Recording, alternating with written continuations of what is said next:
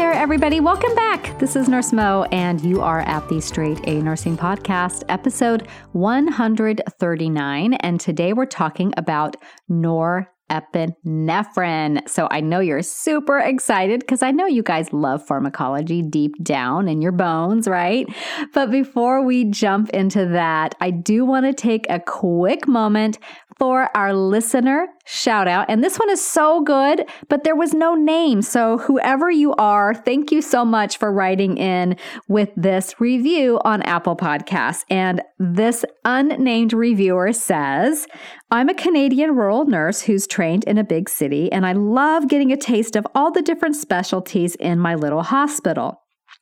However, I don't see a lot of critically ill patients beyond managing them from the time we get them until we can arrange transport. I've forgotten the ins and outs of medications I haven't given in a long time, and I'm pretty sure I've only had one patient with a chest tube in the last year, and it had me really scared. I'm super happy that I found this podcast because it's not at all hard to follow, and if I get lost, each episode links me to related ones. Thanks so much for the learning. Well, thank you so much, Nurse in Canada, for taking your very precious free time and using it to write in with your review of the podcast. I'm so happy that it has helped you. And I tell students all the time and nurses all the time, it's not just for when you're in nursing school. It's a great way to refresh. Honestly, the way I started this podcast was because I wanted to refresh things as I was learning them when I was a new grad. So as I learned something, I talked about it on the podcast because for me, teaching it to someone else is the best way for me to retain that information. So it's definitely not just for students, and I'm so happy that you're finding it helpful as well. So now let's dive into norepinephrine. And this is a medication that is used a lot in the critical care setting, and it's used to maintain an adequate blood pressure. You may hear it also called by its brand name, Levophed, or even just Levo. We mostly just say Levo when we're talking about norepinephrine. This medication is dosed in micrograms per minute and requires very careful titrating and monitoring of your patient. So we're going to use the Straight A Nursing drugs framework as we go through the need to know information about this very common yet very powerful medication. As always, these pharmacology lessons don't include absolutely everything there is to know about this medication. It's not medical advice. It's just the most need to know things that a nursing student needs in order to give this medication safely at the bedside or pass a nursing school exam. Okay, so the first letter in the drugs acronym is D, and that stands for drug class. So norepinephrine is in a therapeutic class of vasopressors. And vasopressors exert their action on the vessel wall, causing it to constrict. So think of it as pressing down on that vessel wall, and that will help you remember that the diameter of the vessel is getting smaller, which will increase mean arterial pressure, or MAP, which is what we tend to look at when we look at blood pressure in the critical care setting. Norepinephrine works mainly as an alpha agonist, but it does have some beta agonist activity as well. Okay, so that's the drug class for norepinephrine. It's in a therapeutic class of vasopressors, which are going to cause vasoconstriction, thereby increasing mean arterial pressure. Now the R, there's actually two R's in drugs. The first one is for the regular dose range. So norepinephrine, again, is dosed in micrograms per minute, with standard dosing starting anywhere from 0.5 to 5 micrograms per minute. It really depends on your facility, their protocols, your MD preferences, the individual patient, etc. So Again, that facility, the MD, will dictate the starting dose and the titration intervals, and they must be followed very, very specifically. For example, where I work, we typically start it at either 1 or 5, depending on how sick the patient is, with a titration of 1 microgram every 5 minutes until we get the desired effect on blood pressure. Usually, I would say we start it at 1 and then we titrate by 1. But again, it can vary. If the patient is very, very sick, we may start it a little bit higher. The reason we start low is because these medications are very, very powerful and they can have a tremendous impact on the patient's hemodynamics. So once that norepinephrine dose gets up to 8 to 12, it really depends. Again, it's facility and MD driven. When it gets up to about 8 to 12 micrograms per minute, we start looking at adding a second vasopressor, such as vasopressin. And in really sick patients, the norepinephrine dose can get pretty high. The max dose is 30 micrograms per minute. So if you've got a patient on Levo at 30 micrograms per minute, we say he's maxed on Levo. And if you have a patient on that much Levophed or norepinephrine, that patient is very, very, very sick. In children, however, the dose ranges are going to be much smaller, as you can imagine, and they're weight-based at 0.1 micrograms per kilogram per minute. So overall, that regular dose range, again, is dosed in micrograms per minute, and the starting dose can be anywhere from 0.5 to 5 micrograms per minute, with a titration not uncommon to be 1 microgram every 5 minutes and a max dose of 30 micrograms per minute. The second R in the drugs acronym is the routes. How is this medication given?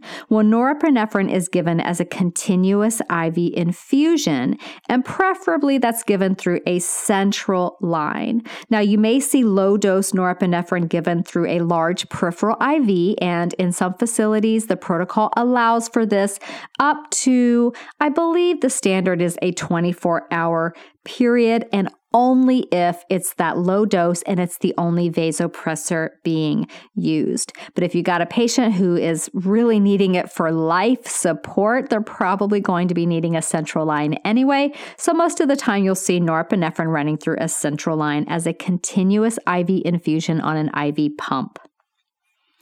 The U in the drugs acronym stands for uses. We have to understand why the patient is getting this medication. What is it being used for? So norepinephrine is used to increase mean arterial pressure, otherwise known as MAP, after the patient who has severe hypotension and has shock, as is the case in many, many situations, after that patient has received adequate fluid resuscitation. So in other words, we're not just going to start by giving the patient norepinephrine. We're going to make sure they have enough fluid on board first. So I think that's really vital for you guys to understand. In the old days, you used to hear the phrase Levophed, leave them dead. And that's because Levophed was being given to patients who didn't have enough fluid volume on board, and the outcomes were very poor. Now we fluid resuscitate them first, and then if they're still hypotensive, then we start the norepinephrine or the Levophed. So when a patient has sepsis and is hypotensive, we're going to give that fluid first. And that's typically a weight-based fluid bolus of 30 milligrams per kilogram. And again, still hypotensive after that fluid bolus. Now we can start talking about, does this patient need norepinephrine? The G in the drugs acronym or framework is for guidelines. And this is where I talk about all those little tidbits about what you need to know to give norepinephrine. So norepinephrine is not to be used in pregnancy. This is very interesting because it decreases uterine blood flow. That vasoconstriction is going to decrease uterine blood flow, and that can be detrimental to the fetus. If the patient is taking an MAO inhibitor or a tricyclic antidepressant, this can result in severe hypertension. So you'd be very careful in giving it to a patient who's taking these other medications. Now, your patient who is receiving norepinephrine must be continuously monitored with blood pressure measurements typically every like 2 to 3 minutes while you're titrating the medication initially, then every 5 to 15 minutes when that infusion is more steady. And that will also depend on facility protocol. An arterial line being placed in the patient's wrist makes this so much easier as it provides real-time data and is so much more comfortable for the patient. Now, arterial lines can be placed in the groin as well. That's not a preferred location because of high risk for infection. And if the patient's moving around a lot, those catheters can get bent and clotted off. So we prefer to put them in the radial artery. We're going to be monitoring the patient's urine output to ensure adequate organ perfusion. As the vessels constrict, we still want to make sure that organs are getting perfused enough. Also, because norepinephrine is an extravasant, we're going to keep a very close eye on that IV site. So even if it's a central line, that doesn't mean you can not be assessing your IV site if it's a central line. Those lines can become dislodged. The norepinephrine could then leak into the tissues, and that could have very poor outcomes for your patient. So keep a close eye on whatever line that norepinephrine is infusing through. It can cause that tissue necrosis from that constrictive effort of the vessels. What I like to do when I'm using something like norepinephrine, especially as I'm weaning the patient off of it and I'm turning it off and turning it on and turning it off and turning it on, is I like to use a flush line. So only do this if your facility allows you to have a flush line running, but many times you'll get down to a very, very low dose of the medication, sometimes the patient will be on like 2 mics of Levophed or even 1 mic, and then you can turn it off and they do fine. Sometimes the patient's on like 0.5 mics and you turn it off and they're okay for a little bit, but then they're not. And then you turn it back on and they do great. So you turn it off and they don't. And this is that patient that we say they just need a whiff. They just need a whiff of Levophed. Well, if you're turning off and on, you really want to avoid hard flushing that line, because you turn the norepinephrine off. Anytime you turn off a medication, right, you're supposed to clear the line. So imagine if you're clearing the line and now you're, infusing whatever amount of norepinephrine is in that catheter straight into the patient as a bolus, essentially, if you're giving a flush with a normal saline flush. So instead of doing that hard flush, what I like to do when I'm at that weaning point and maybe anticipating some off and on is I set up a flush line that is basically running at that same rate as the medication is running, so that when I turn the norepinephrine off, that little bit of remainder in the line is going to just get gently put in over, the next few minutes or whatever. It prevents that hard flush, that hard bolus of that medication going in. And then when you start it up again, if your patient's blood pressure doesn't maintain, now your line is nice and patent and open because you kind of have that TKO, that flush line running while your medication is off. Now, if the patient has a central line or a PICC line, of course, you can always draw back on that line to discard whatever is sitting in the catheter. I've had it happen to me enough times when I've kind of counted on the ability to be able to draw back when I haven't been able to. Sometimes your catheter has a little occlusion somewhere, like at the tip, and then when you try to pull back, it just doesn't pull back because there's like negative pressure in there and you cannot clear the line. So don't count on being able to manually clear all your lines. I just like to have that little flush line going to safely get the line clear. So that's something to think about with this. And then the last thing is I want to leave you with on the guidelines is that vasopressors are high alert medications. So if you are at all unsure about your dosing or setting up your pump or any of that, have another nurse come in and check. Your facility may require that. Just because your facility doesn't require it doesn't mean that you can't, with complete confidence, go up to another RN and say, hey, I'm setting up this norepinephrine drip. Will you make sure that my numbers are accurate? And that they will happily come do that for you. Okay, so now let's move on to the S in the drugs framework, and that is side effects. What are the side effects of norepinephrine? So the most serious adverse side effects of norepinephrine have to do with its vasoconstrictive activity. So if you can think of that as a concept, it'll help you understand these side effects. So at very high, at prolonged doses, norepinephrine can cause tissue ischemia, and that leads to necrosis of peripheral tissues. This means fingers and toes. I've seen fingers and toes turn black and basically die from prolonged high-dose use of norepinephrine and other vasopressors. It can also cause phlebitis at the IV site and can lead to renal issues, even renal failure. If it does get into the tissues, be very, very cognizant of the tissue damage that could occur, like if the IV, becomes dislodged. Other side effects include headache, anxiety, restlessness. It could cause a tremor in a patient. It can lead to higher glucose levels, so hyperglycemia, metabolic acidosis, dyspnea, and even chest pain, dysrhythmias, and bradycardia. So lots of things, and you're going to be watching and monitoring for all of them. Okay, so when we're looking back at your norepinephrine, let's do a little bit of pod quizzing so that you guys can get a little bit of practice. And then if you go to the article on the website, so this is also as an article on the website, there are dosage calculations using norepinephrine there. But I know a lot of you are driving right now or out walking the dog or putting away the dishes, and I don't want to interrupt what you're doing to have you go do a dosage calculations question. But if you do want to practice that, then just go check out the article associated with this topic on the website. Okay, so let's do a little pod quiz here. How is norepinephrine dosed? Excellent job. It is dosed in micrograms per minute, unless, of course, you're a pediatric patient, and then what would it be?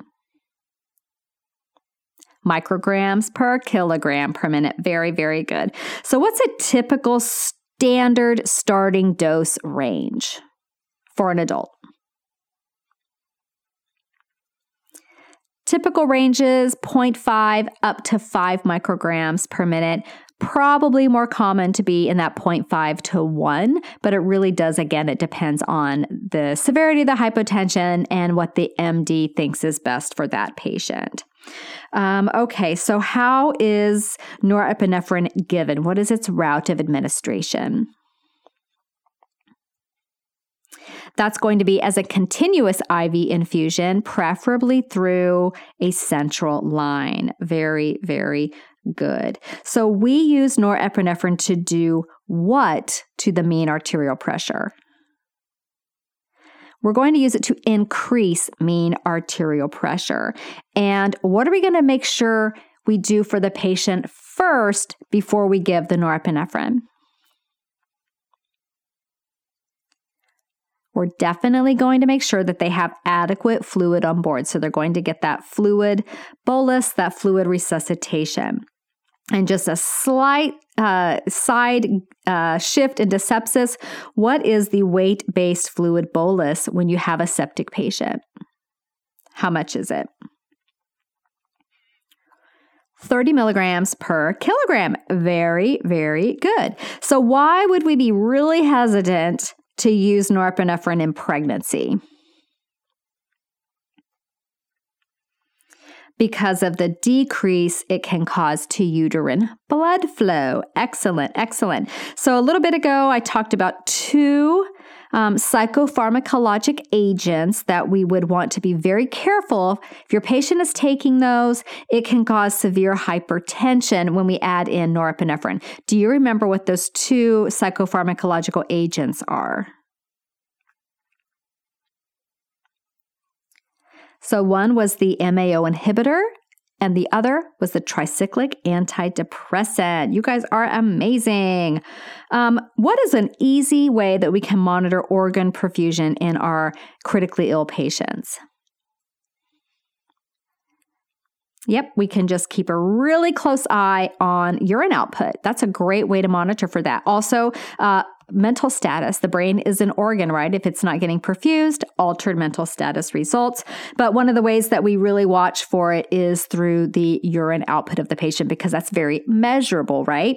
I mean, a patient's mental status could change, but it could be for a lot of different reasons. The urine output is a measurable component that gives us an idea of how well the kidneys, one of the main receivers of cardiac output, how the kidneys are doing as far as their perfusion. So there you have it, you guys, your brief overview of norepinephrine, a common but very powerful medication that you will see used in the critical care setting. And then I wanted to tell you guys, do you know that I have a YouTube channel?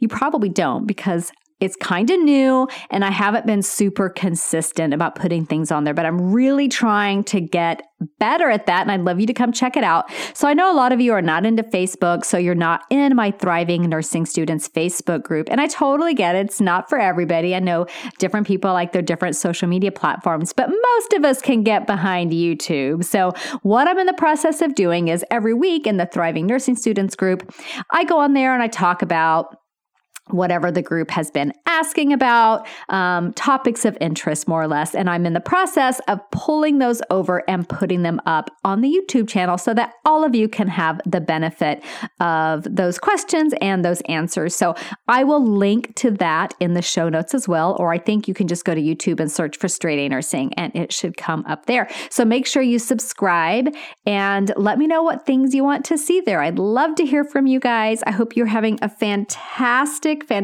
week. Next week, we're diving back into the world of pediatrics, and this is a really important episode that I'm super excited about for you guys.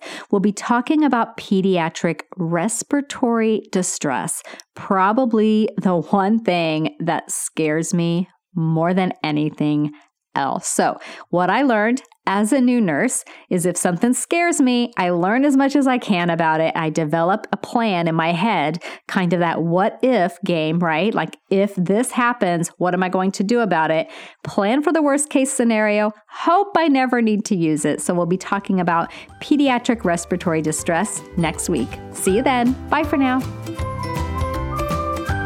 This podcast is brought to you by Straight A Nursing.